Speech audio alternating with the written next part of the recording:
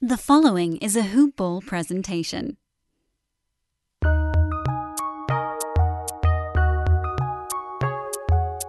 Welcome to the Fantasy NBA Today podcast.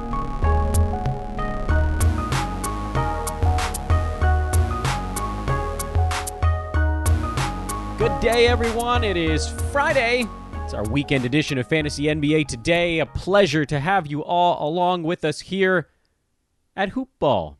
That's where we're at. It's a Hoop Ball presentation. I am your host, Dan Besbris, and we have a hell of a Friday show coming up for all of you guys out there. Before we even dive into anything, I want to remind everybody once again that this being Fantasy NBA Today and a Hoop Ball presentation, you can check out a Hoop Ball at hoop-ball.com.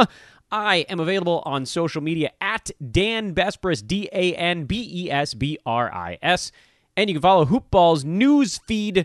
Most important feed you will follow at Hoop Ball Fantasy. Take a moment, check those out this moment before we move on to the next part of our podcast. What's coming up on today's show? Why is Dan so excited, you ask? Well, it's Friday, which means we're rolling into our weekend show, which is a week in review. We've got all of our ads, holds, watch list guys, drops, a streamer, a buy low recommendation. We'll take a look at every team's next game over the weekend, meaning the every team, all 30 teams, anybody that plays over the weekend, which is pretty much everyone, including Friday night. We'll just go through Friday, Saturday, Sunday in that order, and what we're looking for from the teams in their next ball game. What players are we watching? Why are we watching them? We'll also break down the Friday card from a sports betting standpoint, although we'll move a little bit quicker on that because our Friday shows are pretty fantasy-centric. I like to keep Friday as kind of a special day. And I did this in reverse order because the very first thing you're going to hear on today's show is a chat with our buddy Josh Lloyd, the Locked On Fantasy Basketball podcast, one of our favorite guests on the pod, one of the guys that you out there in listener land have said, Dan, get Josh back on the show. So you asked, and I listened, and I thought it might be fun.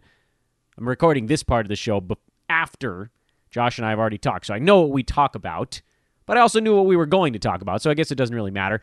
I thought it might be fun to kind of pick Josh's brain on what has now turned out to be special about this COVID season. Because before the year starts, we all kind of had these general ideas of what we were going to do differently than usual, what kind of tweaks we're going to make to our rosters, our lineups, our strategy, things like that. One of mine was you got to get out to a quick start because you never know when your roster might get completely obliterated.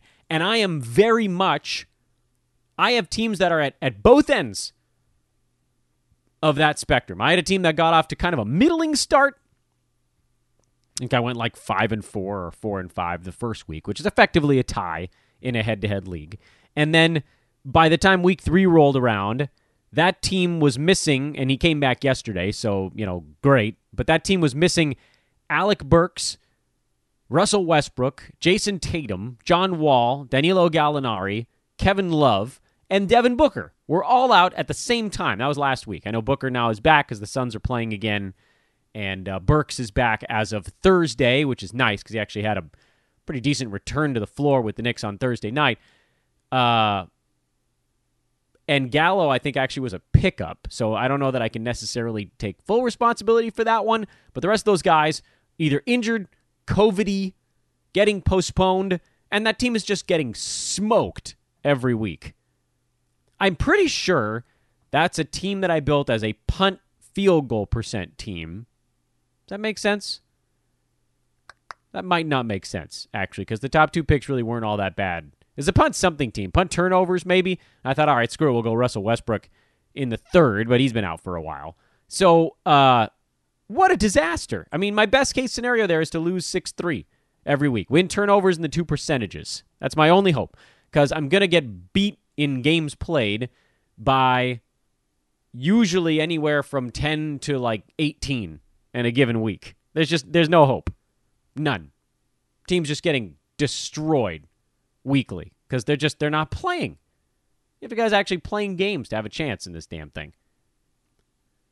My opponent has a couple of guys out, so I should have had a shot this week, but there are 2 injured reserved slots in this particular league, and then I've got 4 other guys that they're just starting.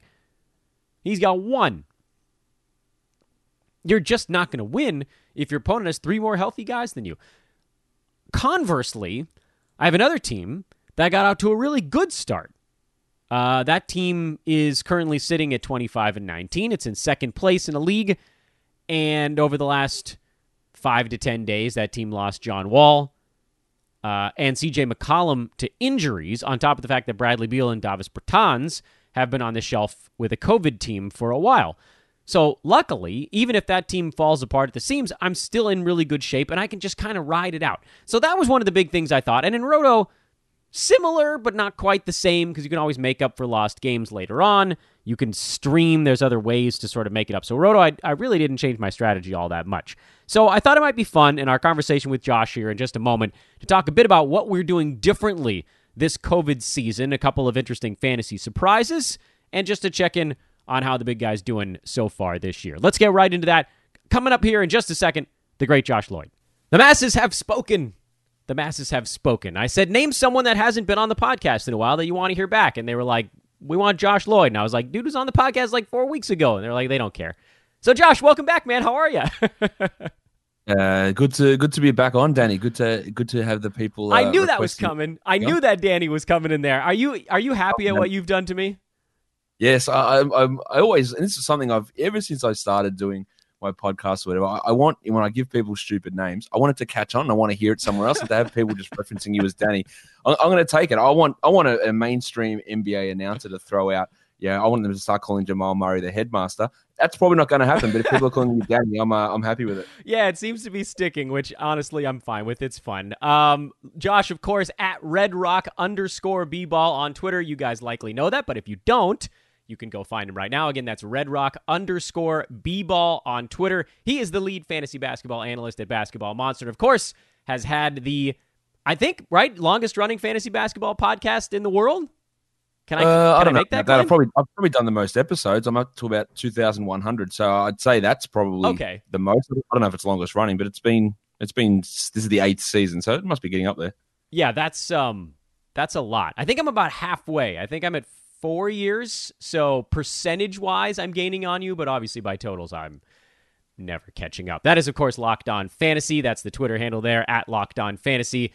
So I thought we could keep this visit a little more theory-based, because before the season we talked sleepers, we talked a mock draft that we all did together, which was a lot of fun, and we're in the grind now. You know, you're looking at box scores every day, you're making your adjustments, little tweaks like that, and all of that stuff is well and good, but to me, I think the more interesting thing, and I did a bunch of it on the Wednesday show this week, was diving a bit more into trade stuff. I want to talk to you about this weird season, because I haven't really talked to another person about it, thank you, COVID, for a few weeks as things have developed now, and we've seen these postponements.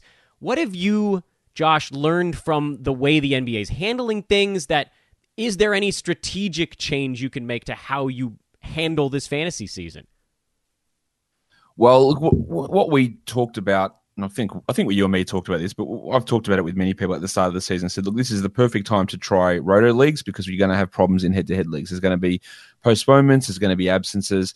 The way you got to try and mitigate it is to have additional ability to add players during the week, additional injured reserve slots, although the providers have been horrendous at their injured reserve designation, larger benches, and all that has proven to be true. Like they are ways that you can mitigate it. But during the week, I think what you need to be able to do is you need to be able to access that spot to just get volume of games in, because there are going to be weeks where you are down 8 games, and you have to be able to react, I guess, to the news of who is out. Like, now all of a sudden Peyton Pritchard's starting in Boston because their whole team's out, so we add him for this time. Xavier Tillman this week, we've got Valanciunas out, so we've got to add him, and really focusing in those head-to-head matchup leagues is you've got to look short-term and not necessarily even the week ahead, but it's the day ahead. Like I do a show each week, you're previewing the week, and I was like, on Friday, these are guys you can stream, and I stopped doing it. I said, there's no point me telling you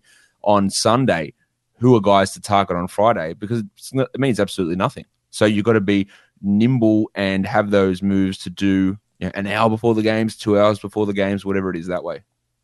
So in terms of I'm trying to think of the best way to phrase this one. Strategically, how do you tweak that for a roto league then? Do you try to have more almost like a streaming spot at the end of your bench where you can have these COVID fill-ins available on a week-to-week basis? Well, I think in a roto league, it's a little bit different now. I don't know what your strategy normally would be in a roto league, but normally I'd play under game limits early on. Like I would not use my bench really unless one of my major starters was injured long term. Then I'd sub someone in. But if someone missed one game here or there, I wouldn't be like I need to scramble and add my bench guy in because I need to keep on 82 game pace. Because at the end of the year, what I'd like to do is I'd like to be behind pace, and I'd say, well, God, I actually need just an absolute shit ton of threes here. So now I'm going to just add players that hit threes to try and get me that category back up at the end of a roto league. Now, you could fall way behind at the start of the season. You could fall too far behind in a roto league. So I think you need to have some level of streaming. But the other thing we need to remember is there is a difference between postponed games and games that players are missing due to COVID. So Jason Tatum missing this time for Boston. He's missed a lot of time, but a lot of their games have been postponed. So Those games, they will get played. And in a roto league, it doesn't matter if they're played in November or if they're played in May. Like, it doesn't matter. Those games will come through. So if you are hurting now because you've got a bunch of Wizards and Suns players and they've played one game in a week or 2 weeks combined, if you're putting both teams there, it doesn't really matter because you'll get those games later on. They'll come back. But if you're missing, Jimmy Butler, or you're missing, Seth Curry for the last week and a half, or you're missing Josh Richardson, I don't know why you'd still have him, but if you've got missing Josh Richardson, like those games aren't coming back because they've been played and they've missed those games. So that's where you've got to start maybe catching up, because if you've got a bunch of games that are missed, you won't be able to stream in an additional 20 games per position in the last 2 weeks of the season. Yeah, well, that's a really good point, and one that actually probably hasn't been discussed enough on this podcast, which is the difference between a postponed game and a game missed by someone who's in contact tracing. Actually, we're recording this well ahead of when the episode is airing, but it seems to be happening pretty regularly now. Although, another point on this, it seems like, and I don't know if you're seeing the same thing developing that I am, it seems like teams now have kind of ratcheted up the contact tracing, and it almost seems like anytime one guy is out, it does seem like they're sort of moving into postponing those games. So if that turns out to be the case, does that make it a little simpler, at least, where then you don't have to scramble at all? At least before, we were thinking, okay, this guy's missing a game. Is his team missing a game? And then as a follow-up to that, I know this is a loaded question I'm dumping on your plate here, Josh, is, if you are now falling behind, is the best way to make up to continue to let it lag like you talked about? Because that's something that I've also done in the past. Or do you want to use those fill-in guys as a way to stay close to your game's total? What's your way of kind of balancing that information? Yeah, I think you're right, because you can get, I'll use Tyrese Maxey. Like, you could have said, well, all these Sixers guys are out, I'll wait till later, but they're adding someone like that who's then provides top 50 value for 5 games. Like, you want to grab someone like that and play them into that spot. So I think it is something that you look at on a each case basis. It depends on who I'm streaming in. If I'm streaming in Bismack Biyombo, right? Please don't. Well, if you're doing that, right, and you go, oh, what's the point? Like, is this actually going to be a good performance, or is it going to be just like one of the worst back end performances that you could find? Like, there's no need to do that just to get a game in. But if it is, my God, the Sixers have nobody, the Heat have nobody, and I'm going to throw Gabe Vincent in because he might drop 20 points, which he did for 2 games in a row, and do it, because that level of production, that's like finding a top 50 waiver wire performer. And if you get 1 or 2 games out of that guy, then you do it. But if it's just, who's the best player available on the waiver wire? God, it's Royce O'Neal. Like, I'm not sure I'd be scrambling to do that, because later in the season, you still possibly, who knows what's going to happen with vaccinations, but you might still have those guys at the end of the season where we're talking about the Hawks and Trae Young is out, knock on wood. And then, I've got Brandon Goodwin that's starting, and then I can add him and maybe get, 12 and 8 for 3 games. And that's a lot more useful than getting 6 and 7 with 1 steal. Yeah, so it sounds like from talking to you here, and this all actually makes a ton of sense as I'm rolling it all together in my brain. It seems like the idea, at least certainly from a roto perspective, because head to head you you have to make sure you don't lose games by like 15 a week or you have no shot. On the Roto side, at least, it seems like it's actually slightly more important than usual to squeeze whatever, like you said, top 50, top 75, whatever it happens to be, to squeeze some of those games out now earlier in the year. Whereas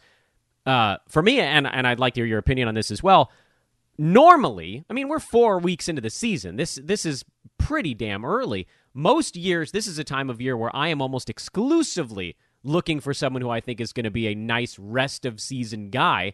But this year, number one, you can't afford to fall that far behind in games played. And number two, because half a team can get wiped out overnight, the fill-in guys can leap from top 250 to top 50 instead of like, oh, this fringe guy who was top 115 just became top 85 because one guy was out. There, 6 guys are out. So there's these massive jumps, and it seems like those streamers are actually more important this year than they ever have been before. Is that accurate? Yeah, I think that's right. And it is really important to understand the context between everyone's opportunities in those games, because understanding whether it is just a one person situation where they're I'll take it this way. Like, for example, you look at, say, the injury in Portland to CJ McCollum, right? So Rodney Hood starts, he shoots well last game, but it's not going to happen every game. And He's going to be okay, but is it someone that I wanted, like, oh my God, I have to have him because he's going to do top 50 numbers every game? Like, no. But when 7 guys for one team are out and you got 40 minutes of Dakota Mathias, then maybe I want to use 40 minutes of Dakota Mathias because he's going to just have every touch possible in that situation. So guys can just take bigger leaps overnight, really, is what it sounds like. What was that, sorry? I jumped in there. It just sounds like guys can take bigger leaps overnight than really ever before. Yeah, exactly. And understanding who those guys are and playing them versus the one guy who's doing a standard injury replacement start when all the other high usage guys are still around him is very important, and then it's very different. Let's segue from COVID into the fantasy season a little bit, and I'm going to give you an open-ended one, which is always the most annoying question to answer, so apologies in advance. But what's been something that surprised you so far this year? First of all, Danny, I love open ends. It's a great way. It's a great way to get in. What surprised me the most? There's been a lot. Obviously, there's been a lot of players underperform. There's been some players overperform. Biggest surprise now, maybe it's because I've just been looking at this team a lot today.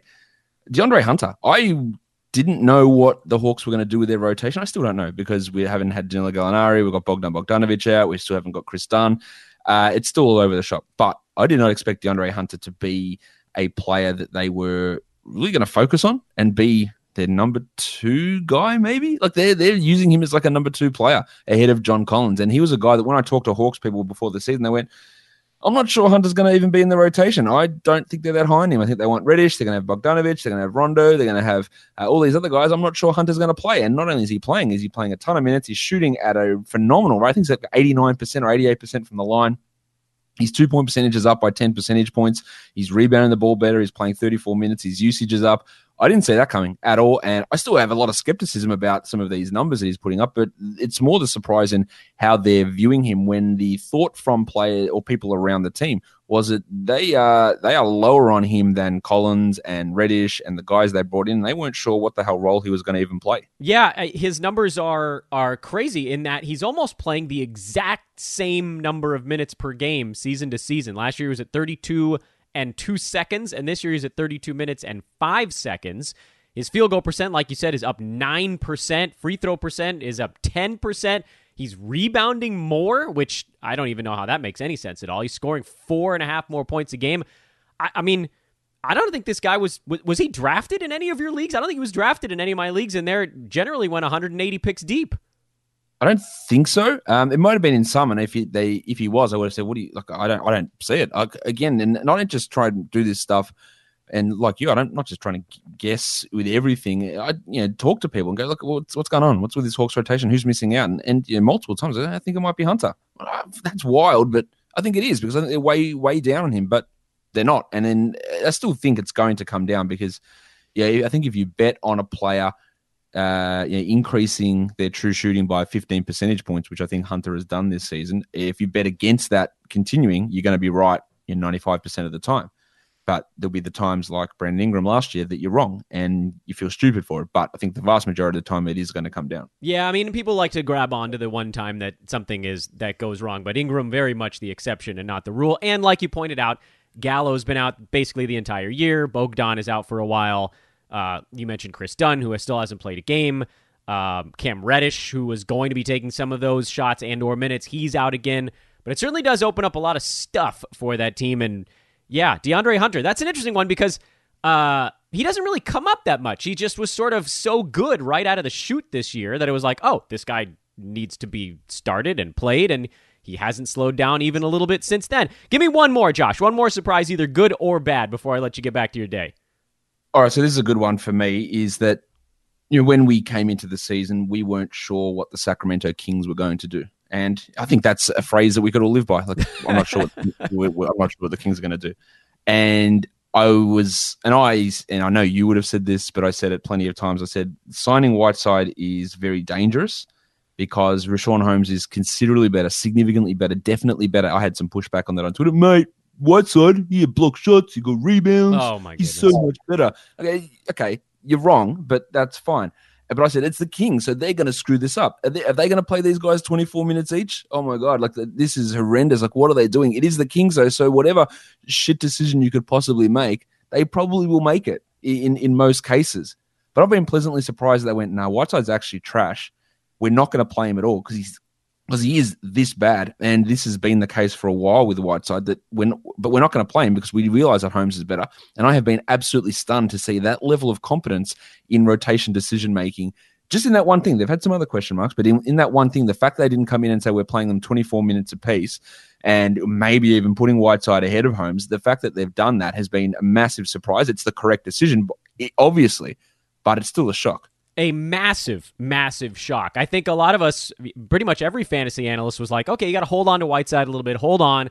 Kings are going to screw this up. They're going to do something dumb and give him, like you said, 18, 20, 22 minutes or something like that. And instead, Rashawn's playing 30 minutes a game. So he's ended up being one of the steals of fantasy drafts again, precisely for the reason you mentioned, which is we all just assumed the Kings were going to soil themselves with this decision. And they've made some other very questionable ones, like you also said, but that one has been a great one. And Lord knows, you know that the hoop ball contingent is thrilled anytime Richaun Holmes is doing something. Because our goal over here, I think, is to end up, once COVID is done, like having soup with the Holmes family. That's the end game for hoop ball as a company. Josh, of course, a fat, massive monster thank you to you, sir. I'll work on a nickname for you if you don't have one already. Mate, you can throw anything at me. Just let me know what it is. I'll give it a thumbs up or a thumbs down. But just if you want to see how it fits. Next visit, I'm gonna come with like 5 nicknames, and you can pick your favorite of them. Sounds good. He's Josh Lloyd. He is at RedRock_B-ball on Twitter, and you will go and follow him immediately. Josh, one more time. Thank you, sir. No worries, Danny. That's our buddy Josh. A big thank you as always. Again, he is RedRock_B-ball on Twitter. I am once again at Dan Besbris on Twitter. Figured I might as well just throw those in together for you guys. If you're going out there and doing a Twitter search, you can just add all of us. Want to take a moment here before we dive into our normal Friday fare on the show to drop one more recruiting pitch. Remember, this week is the sales recruiting pitch here on Fantasy NBA Today. I figure a few of you guys might only listen to the weekend episode, so should you have missed it earlier in the week, you get to hear it right now. Hoopball is bringing on salespeople, but again, it's a bit niche, so I want to tell you why. You need to have Pacific business hours free. It is heavily phone call sales, so you need to be comfortable on the phone, you need to enjoy being on the phone, having a little bit at least experience of phone sales would go a long way. I don't know, maybe you're working a night job, or you make your own hours, whatever you do, or you're in a time zone where Pacific time ends up pretty open for you, like, I don't know, maybe you're in Newfoundland or something.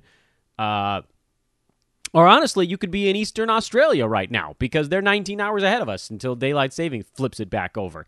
So if this is something that interests you, if it's something you've had a background in, it's an opportunity to sort of get your foot in the door at a sports company doing sales that might, you could use that as a path into doing other things. hit me up on Twitter at Dan Besbris or email teamhoopball@hoop-ball.com. This is an opportunity to make some money. Not an hourly gig, commission, but very high upside on the commission stuff. Happy to talk to you guys about that if you're interested. But again, please don't apply unless you really do have Pacific time hours open and can hammer the phones. It's not a screw around kind of thing. It's a you go, because if you're not going, it's not going to work.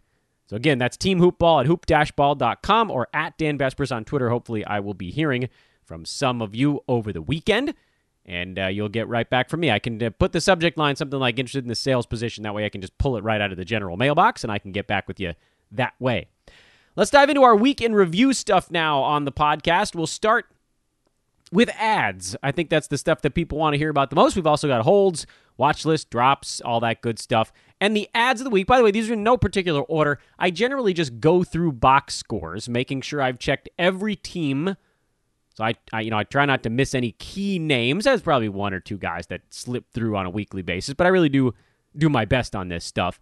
And again, so this is just in the order that I saw these players' names as I was going through some stuff. And we're going to stop. We're going to break down, in my opinion, some of the more important ones. So let's get into the ads right out of the chute. Jeremy Lamb is one of my favorite ads of this week. He was a guy that we heard at the end of last week was starting to get close, that he had been through full practices. He was basically ready to go as soon as he felt like the conditioning was where he wanted it to be. Made his debut on Wednesday and looked pretty good in almost 20 minutes of action. We'll have a little bit more data coming up on Jeremy Lamb later on today. He plays on Friday night. I would expect his minutes probably pretty close to where they were in that first game on Wednesday. I don't think they're going to be increasing them every single game. This will be stepwise. He'll probably have a couple of games where he's right around 20, and then when his body seems like it can handle those, he'll probably bump it up to 22, 23. When his body can handle those, I mean, this all might be 2 or 3 games for each one of those rungs on the ladder, or there might be a point at which his body's just like, okay, I'm good. Let's do this thing, and they jack him up to 27 minutes. I think the end point for him with TJ Warren and Karis LeVert out long-term is potentially 30 minutes right now. And that may pare down if either one or both of those guys is back before the season's over. But right now, he has a massive window of opportunity that could be multiple months long. And the last time he was playing about 30 minutes in Charlotte, remember, he was hovering near the top 50. I don't think he's getting that high with Domantas Sabonis and Malcolm Brogdon each in the pecking order in front of him. But top 70, top 75, very realistic expectations as he gets fully up to speed. So I love Jeremy Lamb. Tons of upside that most of the guys in the waiver wire, that even the guys we're about to talk about, simply don't provide. So I know I said this was in no particular order, but he is very much my favorite ad of the week. Next guy on the ad list is DeAndre Jordan, who we've talked about quite a few times this week, so I don't want to go through the whole explanation again, and I know that not every game is going to blow your mind. In fact, his last performance was, frankly, not particularly inspiring, but he did still do enough in that one, even with this sort of, lack of rebounds, where over the last week, his last 3 ball games, DeAndre's number 73. That's a small sample size. 9 points, 7 boards, 1.7 blocks. He's 4 out of 5 from the field. He's averaging 4 makes in 5 tries over this last week. 9 points, probably not sustainable for him. 7 rebounds, yeah, absolutely. 0.7 steals, probably a little bit on the high side, but who knows? I mean, he's been around a steal per game before. 1.7 blocks, that feels pretty high. Good field goal percent, probably coming down a little bit. So, it all levels off to probably a top 100, 110, 115 range center. But if you catch him on the right week, then he makes for a useful player where he might have 2, 3, 4 weeks in a row where he's in that 90, 95 range. And anybody in the double digits in a 12-team league should be started. If you're in a league where it's so easy for you that you only pick up guys inside the top 75, get the other people in that league to put more money on the line, or get a tougher league. Or just keep destroying people, in which case that's fine, but you probably don't need this podcast. Other pickup, on the same team, Jeff Green, who is number 85 over the last week. Not that far, actually, from DeAndre, who we just talked about. Jeff, 13.5 points, almost 6 rebounds, 3 3-pointers, no real defensive stats. He's shooting 70%, which is not sustainable. And so, between those two guys, I think I'd probably rather have Jeff Green because it seems like his minutes are trending up and DeAndre's minutes are not. But at the same time, it's actually easier for Jordan to sustain fantasy value because we don't need him to make a jump shot. We don't need something that is a little bit more volatile, where Jeff Green could just go cold for a week and he could shoot 34%. And his 13 points could, go down to 7. And even if the rebounds, the steals, etc., all that stuff stayed the same, if you take away the 3-pointers, the points, the field goal percent number, then he becomes pretty bad. Whereas with DeAndre Jordan, if he's just out there for 20-some-odd minutes, he's going to get a handful of rebounds. 4 or 5 is more of like a worst-case scenario there. He's going to get a dunk or two, given the players that he's with. And he'll probably just bumble his way into a blocked shot because he's a giant dude that'll play basically just standing near the rim on defense and giving other big men as much room as they can have. Whatever they want. Defensively, the Nets are a mess. Which is kind of good for fantasy value because it means they're just going to be running back and forth and trying to make sure that they score every time also. Wayne Ellington is on my list of pickups this week, which is super weird because even over the last week where he's now kind of began to make a name for himself, averaging 16 points, almost 5 3-pointers a game over that stretch. On 54% shooting, he's still outside the top 120, which... yeah, I mean, that severely limits his upside. But let me make the case to you guys for Wayne Ellington and why someone hitting almost 5 3-pointers a game is almost never going to be outside the top 100. Here's the case for Wayne Ellington. He's never been a monster defensive stats guy. He's never been that. He's averaging half a steal a game in about 21 minutes per ball game over his career. But right now, he's playing in that kind of 27 to 29 range lately, kind of since he's taken over the reins at the shooting guard spot. And he's at 0.2 steals on the season per game in about 21 minutes. So that's actually well below his career mark. Okay? So that number, while it's not going to get high, to say it's going to get high would be disingenuous and bad handicapping, it's not going to be 0. He's basically at 0 right now. So throw half a steal, 0.6, 0.7 steals on top of almost 4 3-pointers, and that with almost nothing else gets you inside the top 100. Because if you're making almost 4 3-pointers a game, that guarantees you're scoring at least roughly 11 to 12 points per game.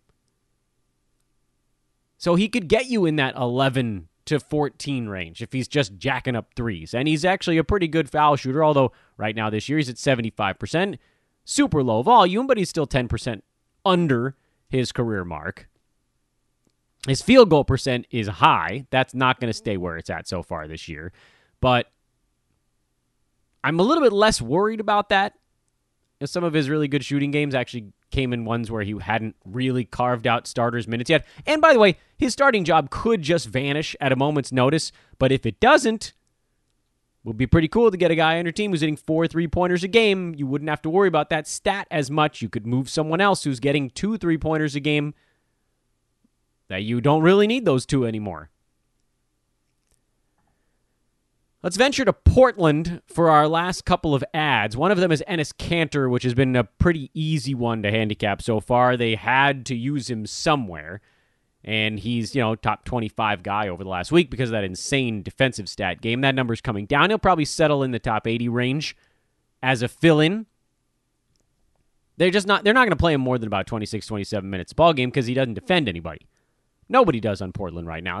I guess that's not fair. Derek Jones Jr. tries, Rob Covington tries, but they're a wreck without McCollum and without Nurk. They've lost their luster. They've lost their love for the season with those 2 injuries. I think they're broken. And Dame always finds a way to pick up his teams when they're broken. But damn, they look like they got emotionally slugged. They got slugged. The other one is Derek Jones Jr., by the way. I'm talking about the you know what we're going to do with Portland with McCollum and Nurk down. I think Derek Jones Jr. is the other grab there, and there's no guarantee that he remains it. He's number 108 over the last week, 7 points, 7 boards, 2 steals, 1.5 blocks, 33% at the free throw line. That's not going to stay that low. 44% from the field probably also won't stay that low. If he's just going in and dunking things, he'll shoot better than that. The reason I like Derek Jones Jr. is the floor. He has this is kind of the floor, minus, the defensive stats probably won't stay quite that high, and then the percentages won't stay quite that low. The reason I like him over Gary Trent Jr. or Rodney Hood is that their value is tied to whether or not a three-pointer is going down. It sucks to know that their playing time and fantasy value is reliant on them coming out warm every game. It just won't happen. It doesn't happen for the best shooters in the NBA, let alone guys that are, kind of fringy NBA player. That's not really fair, but these are not guys that have locked in starting roles yet, And it's possible they end up outperforming Derek Jones Jr. It really is. They could end up, Portland might just decide, screw it, we're going to go all offense. We got no chance of stopping anybody, so we need all shooters on the floor. And maybe Hood and Trent turn out to be those guys. But I would rather roll the dice on a dude that can get me over a steal, over a block a game with field goal percent and some rebounds than saying, I hope Rodney Hood scores 15 with 2.5 3-pointers and nothing else. Those two guys, by the way, are on the watch list section of these proceedings. So you can go ahead and just check them off your list right now. Rodney Hood, Gary Trent Jr., those are on the watch list. And that's your ads list so far. We'll segue from ads into holds. These are guys that are largely on fantasy basketball teams that have had kind of an up and down last few games. Some of them up, some of them down, but remain on fantasy teams. They should not be given up upon, and you shouldn't really think too much about it. Justin Holiday remains a hold on Indiana. It's just too easy for him to sit around the top 100 mark with threes and steals. You don't have to worry about it. Set it and forget it. He's sort of like a new edition Danny Green that is actually slightly more consistent. Not as many heaters and cold spells. He's just sort of quietly decent every ball game. No upside, no downside. Weird player to have sort of neither of those. Cole Anthony remains a hold. I'm on a scale from 1 to 10, I'm like a 6.5 concerned about Evan Fournier's return punching whatever hole in Anthony's game that maybe was starting to emerge. That game winner kind of buys him a little bit more clout with the team he's playing on, but it's hard to be a fourth fiddle as a point guard, as a rookie, when your team is running their offense through their power forward. So it's possible Cole Anthony ends up being not rosterable, but you have to keep holding on until he completely falls apart. He's number 130 over the last week, 4 games at 12.5 points, about 5 boards, 4 assists, a steal, almost a block, poor percentages. We don't really know what to expect from this kid, and so you got to give him a little bit of a leash. See what he's going to do. Terrence Ross is a hold. I know he's been awful the last week and a half. Just cannot throw the ball in the damn ocean at this point. But that's the Terrence Ross experience. He's going to be ice cold for 4 or 5 games. You can bench him if you need to in a roto league. In head-to-head, you just sort of keep trotting him out there. He'll get you a few points. He'll get you a steal or a block every now and then. And then suddenly he'll get hot again, and he'll do what he did at the beginning of the season. He'll just start raining in buckets, and it'll be crazy. Hold. Marvin Bagley. Back on the hold list here. He bought himself another visit to the hold list. He's a mid-number 58 over the last week. 19 points, 8 boards, almost 2 3-pointers, little under a steal, little under a block. There's always been some upside with Bagley, and it's why I was kind of middling on him on draft day. I thought, well, this is a guy that's he's getting drafted in the 115, 125 range.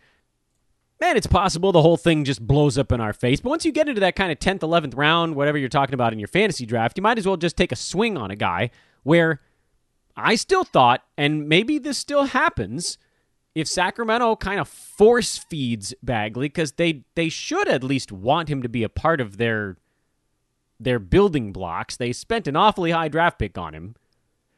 one that's going to go down, unfortunately, is one of the severe misses to go that direction instead of the other directions that were available to them.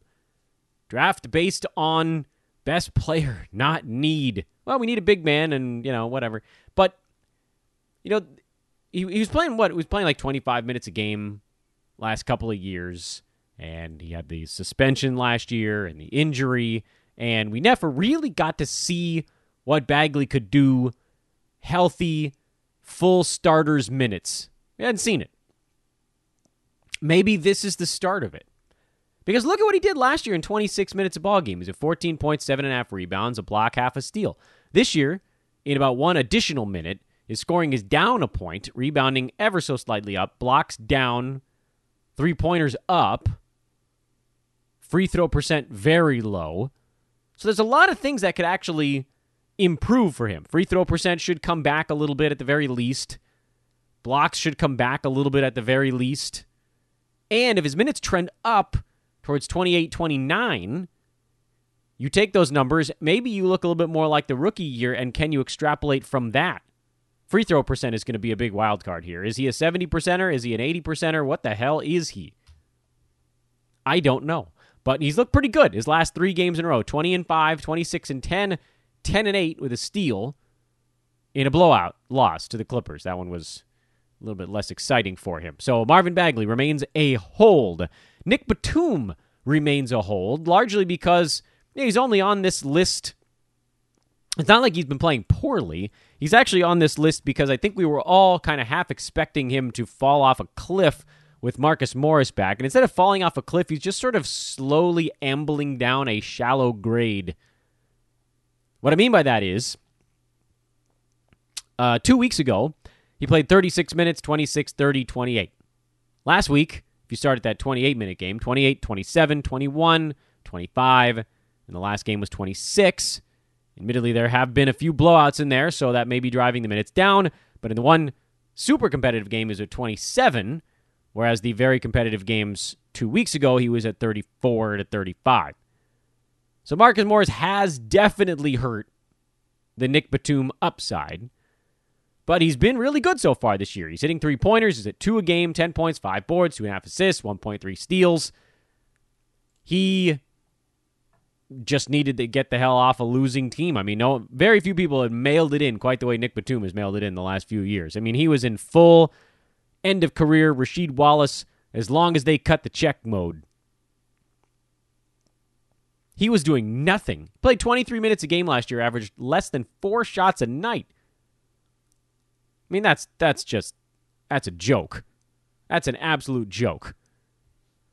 Go back to his time early with Charlotte when there was hope, when there were dreams. His first season with the Hornets, he played 35 minutes a game, averaged 15, 6, and 6 with a steal, half a block, and 2 3-pointers.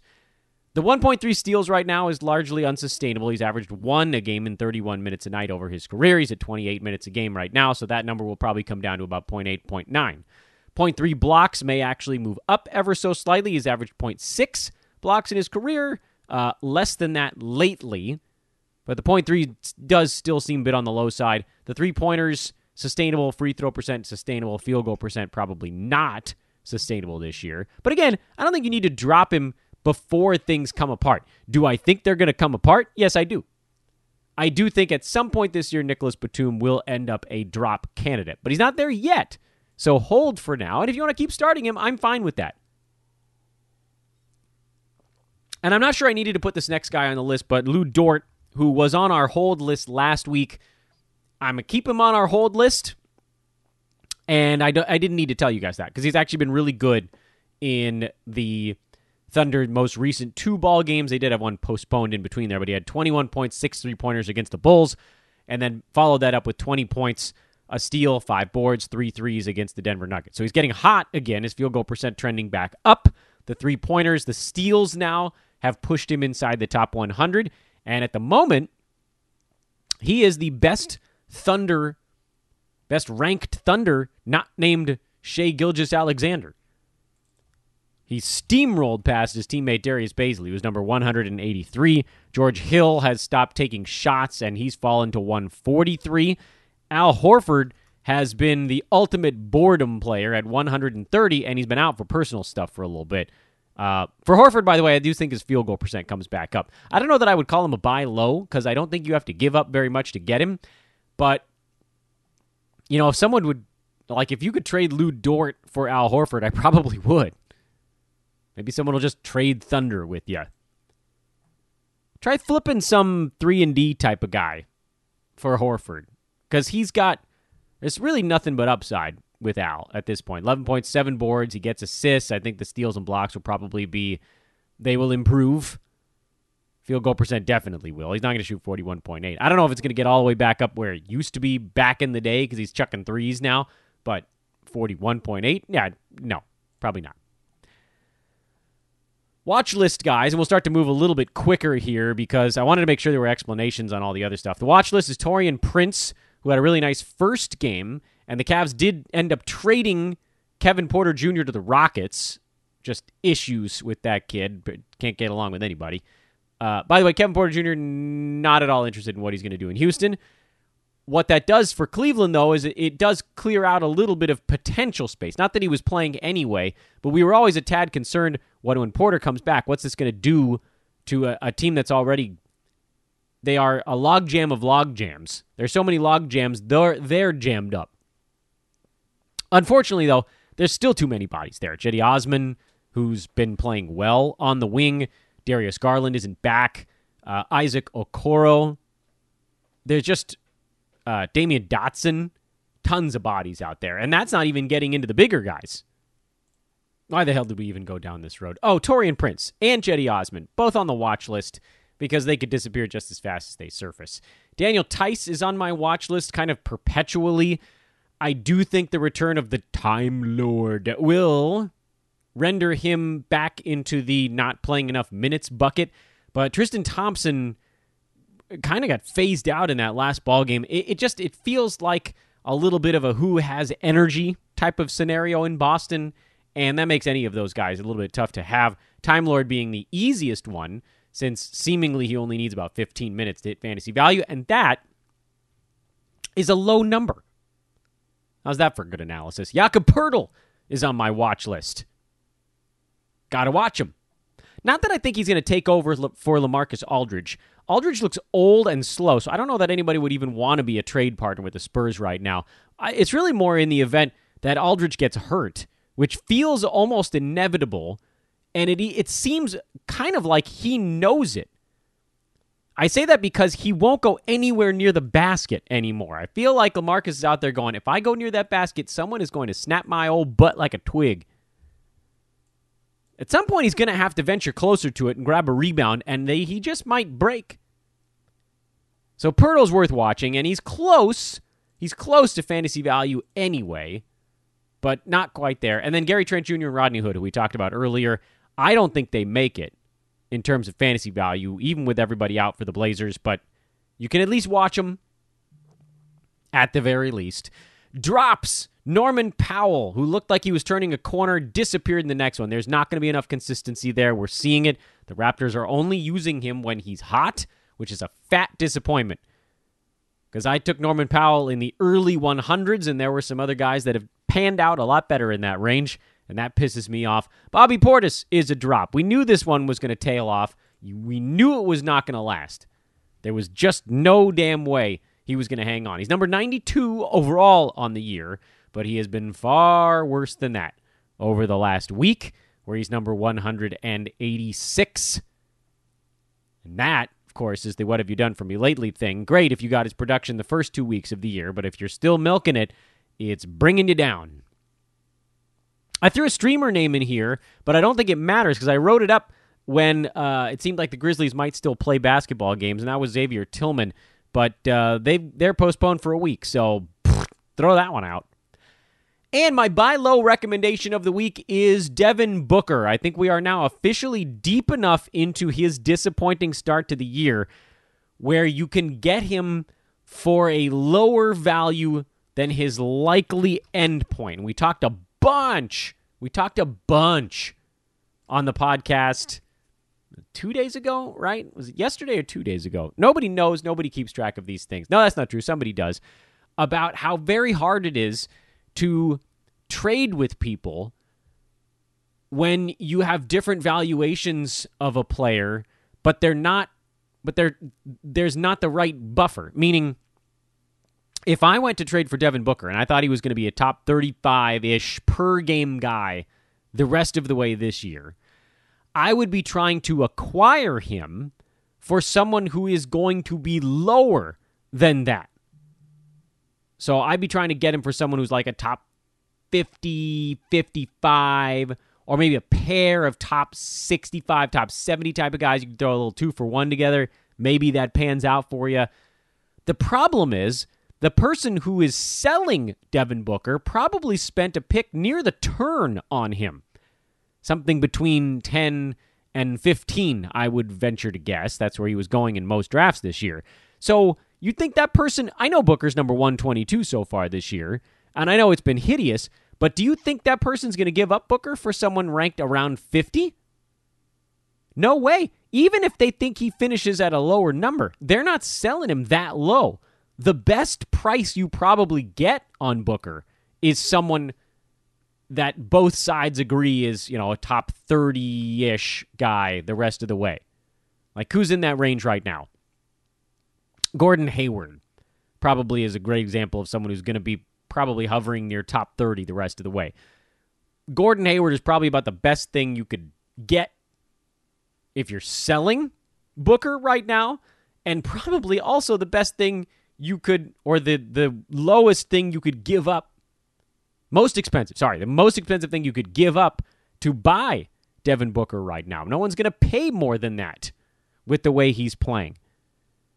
So your only hope, and I know that like I'm calling him a buy low here because I think we're now inching towards a scenario where there is just barely some daylight there, where the person who has Booker might be looking at him now and thinking, bleep, it's my sensor, boop, boop, Booker. This guy's going to be a top 35, top 40 guy for me now. Damn. Like I said, I think he probably ends up in that 35 range. So maybe I can go out there and I can find someone that's overperforming a little bit. Maybe someone where the current Booker owner believes him to be a top 35 guy, and I believe him actually to be a top 50 guy. So who the hell is that?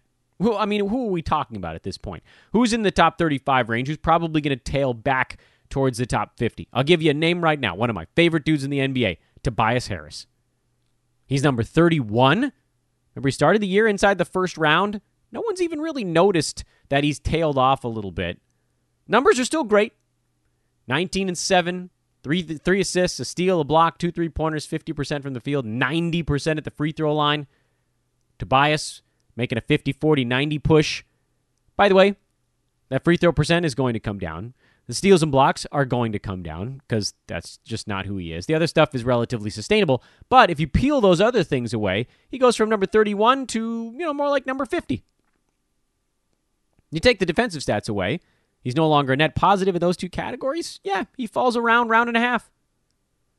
So you might have someone out there who's like, oh, okay, Tobias Harris. He's gotten off to a great start. They probably remember the fact that he was dominant through 2 weeks, top 15, tailing off a little bit here lately. He's number 31. They're like, oh, cool, top 35 guy. This is me getting an okay return on my Devin Booker. Whereas I believe Tobias Harris, much as I love him, is probably going to be more like a top 50 guy. And so then there's a one round, you can slip a piece of paper in between the guy you trade away, the guy you got coming in.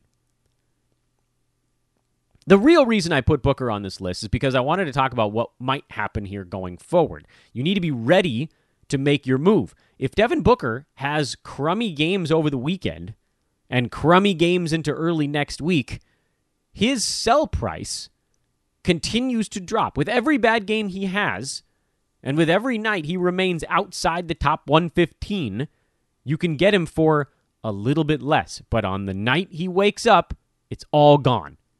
In one night. Doesn't even matter what his rank is. All it takes is one whopper of a game, and you can't get that guy anymore. It resets the impatience meter of a Devin Booker GM. So maybe he does stink another game or two. Maybe you could throw a Terry Rozier or a Colin Sexton or a Kyle Lowry or a Mikal Bridges. I don't think you can go much farther than that. Maybe you can push this a little farther down the board, but just know that day he wakes up, it's over. Weekend preview. And let's do it at a pretty good clip here, too, because I want to make sure we talk about everything that we're watching for. But I think we're pushing an hour at this point. Chicago is in Charlotte. We'll start with the Friday card. A crap ton of games happening tonight, although a couple of them got postponed. Was this going to be a 13-gamer? Holy hell. This was going to be a 13-game card until 2 of them got postponed. But the ones that still exist, the Bulls and the Hornets. And by the way, we're going to dodge the sports betting elements here. This is exclusively fantasy. If you want my sports betting takes, they're on Twitter at Dan Besbris. I've already given you that handle before. DanBesbris, or just Google search Dan from Hoopball. And I talk about sports betting on Twitter all the time now. So we're going to jump over that on the podcast. Bulls are in Charlotte to take on the Hornets. It sounds like Wendell Carter Jr. might miss this ball game. Does that create a Daniel Gafford streaming opportunity, or do they just slide Lauri Markkanen up to center?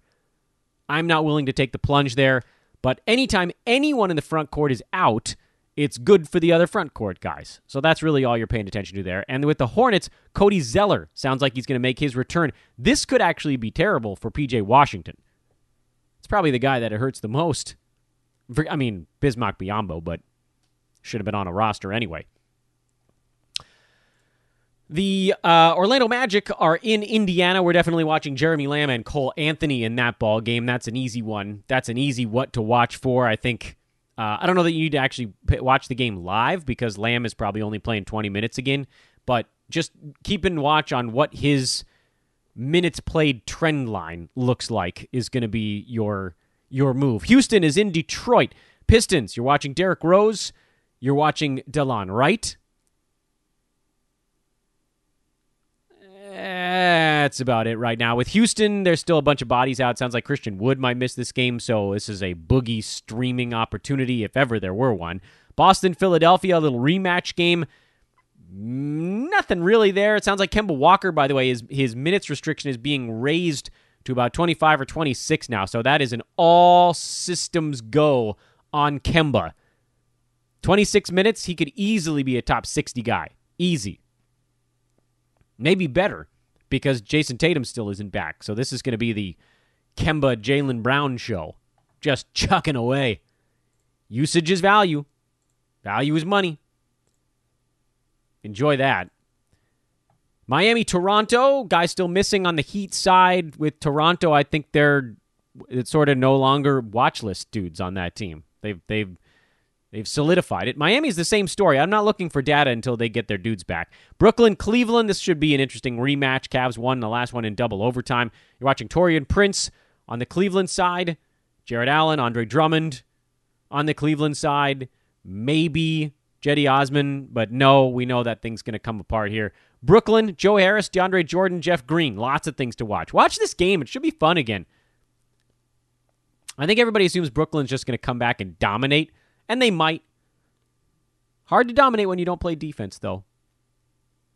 Minnesota still has a bunch of guys out, so I don't really care about anything there. Atlanta, I'm not really paying attention much until Gallo comes back. I want to know what his role is going to be. But for now, they're coming off a better game for most of the front court. Capella, John Collins, both successful. Dallas, San Antonio. Will the Mavs have any of their guys back? We don't know yet at the time of recording this podcast. For the Spurs, nothing. This is a nothing. Knicks, Kings. Marvin Bagley is your watch list guy. Alec Burks, does he play in a back-to-back? Even if he doesn't here, he will eventually. Coming off an ankle twist. He's not coming off an ACL tear.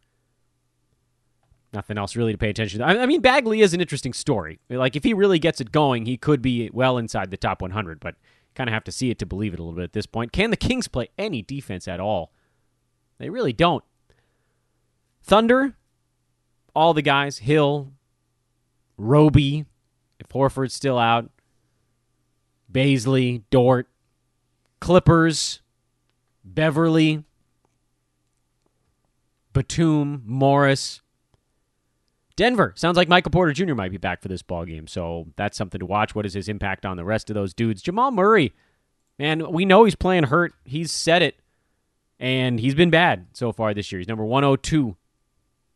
Free throw percent in particular, that's the really weird one. So that's why you know he's feeling it. Something's not right. Phoenix side, we're watching DeAndre Ayton. He woke up in the last 2 ball games. Is this the sign of things to come? Was this a blip? Chris Paul, Devin Booker, can they get things going? Somehow, despite being really not very good so far, Chris Paul's still in that 60 range. Just such an easy fantasy game to translate. And that's your big ol' 11-game Friday card. Philly is in Detroit on a back-to-back on Saturday. We already talked about both of those 2 teams. Miami, Brooklyn, same deal. Pelicans, nothing to watch with that team. Minnesota, we've talked about. Lakers, nothing really to pay attention to there. Bulls, Rockets, Mavs, Nuggets, Suns, Warriors, nothing there. Utah, nothing there. I mean, this is the thing. The fantasy season, well, let me finish Sunday, and then I'll loop back around with a kind of a final philosophical thought. Toronto, Indiana, covered all those guys. Thunder, Clippers, Hornets, Magic, Wizards, they're scheduled to play. We'll see. That one might be getting canceled also. I mean, that's a watch list just to see what the hell's going on if they ever get back out on the court. Spurs, Cavs, Celtics, Hawks, Bucks. They wouldn't have played since Thursday, but there really isn't anything to watch for there. And then the Knicks and the Blazers. The Blazers, you're, of course, watching Cantor, Jones, Trent, and Rodney Hood. So the Blazers are one of the rare teams that also hasn't played in seemingly forever. They had their Grizzlies games suspended or postponed, and so that's why we haven't seen Portland in a little while. The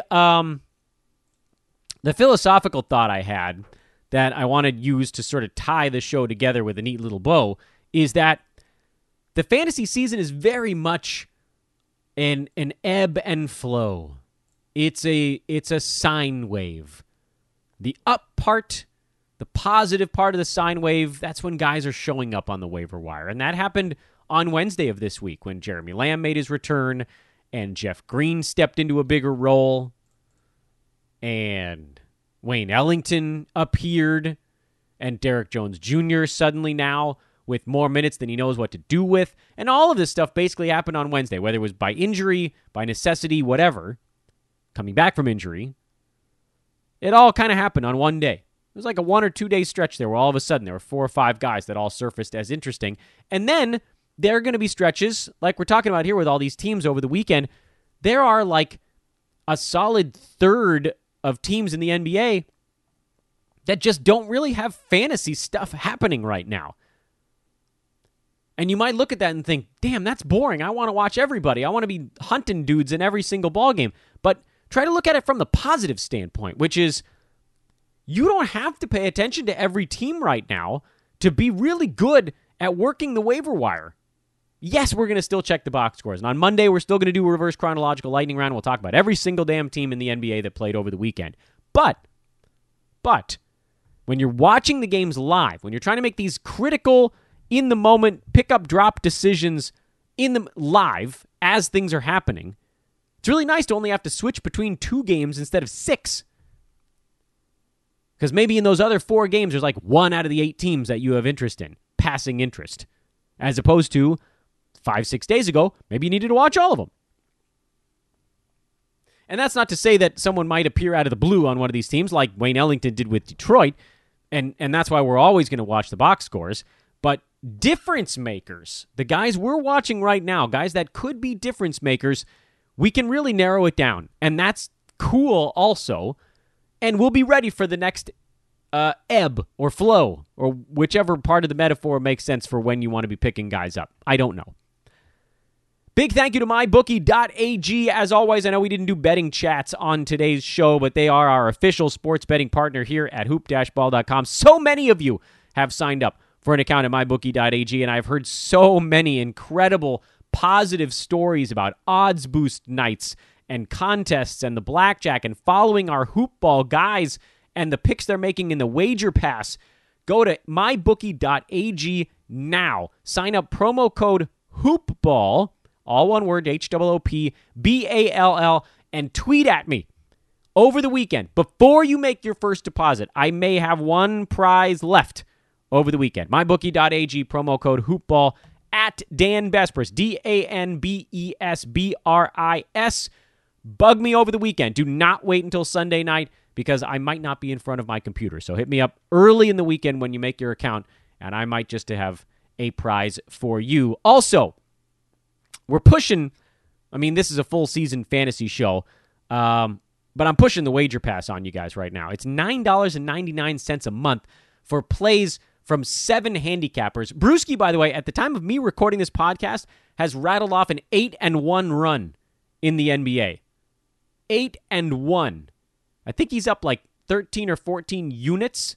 A unit, by the way, is an average bet size for a sports bettor. So even if you were a very low bettor, even if you're betting like $10 on a game, Brew just paid for your entire year of the wager pass. So please do check that out. Go to hoop-ball.com, click on the premium tab, and select wager pass, and join us. Make that account at mybookie.ag. Let me get you a prize, and then follow our NBA picks and cruise off into the sunset.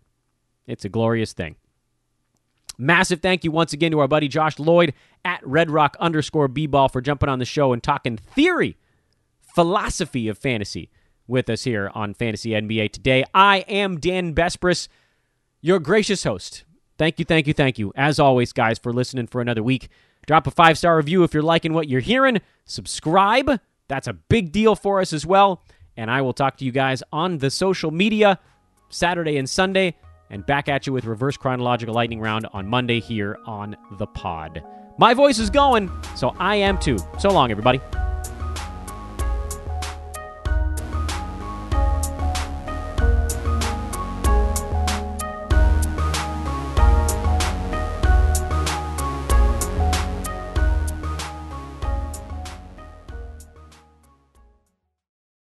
This has been a Hoop Ball presentation.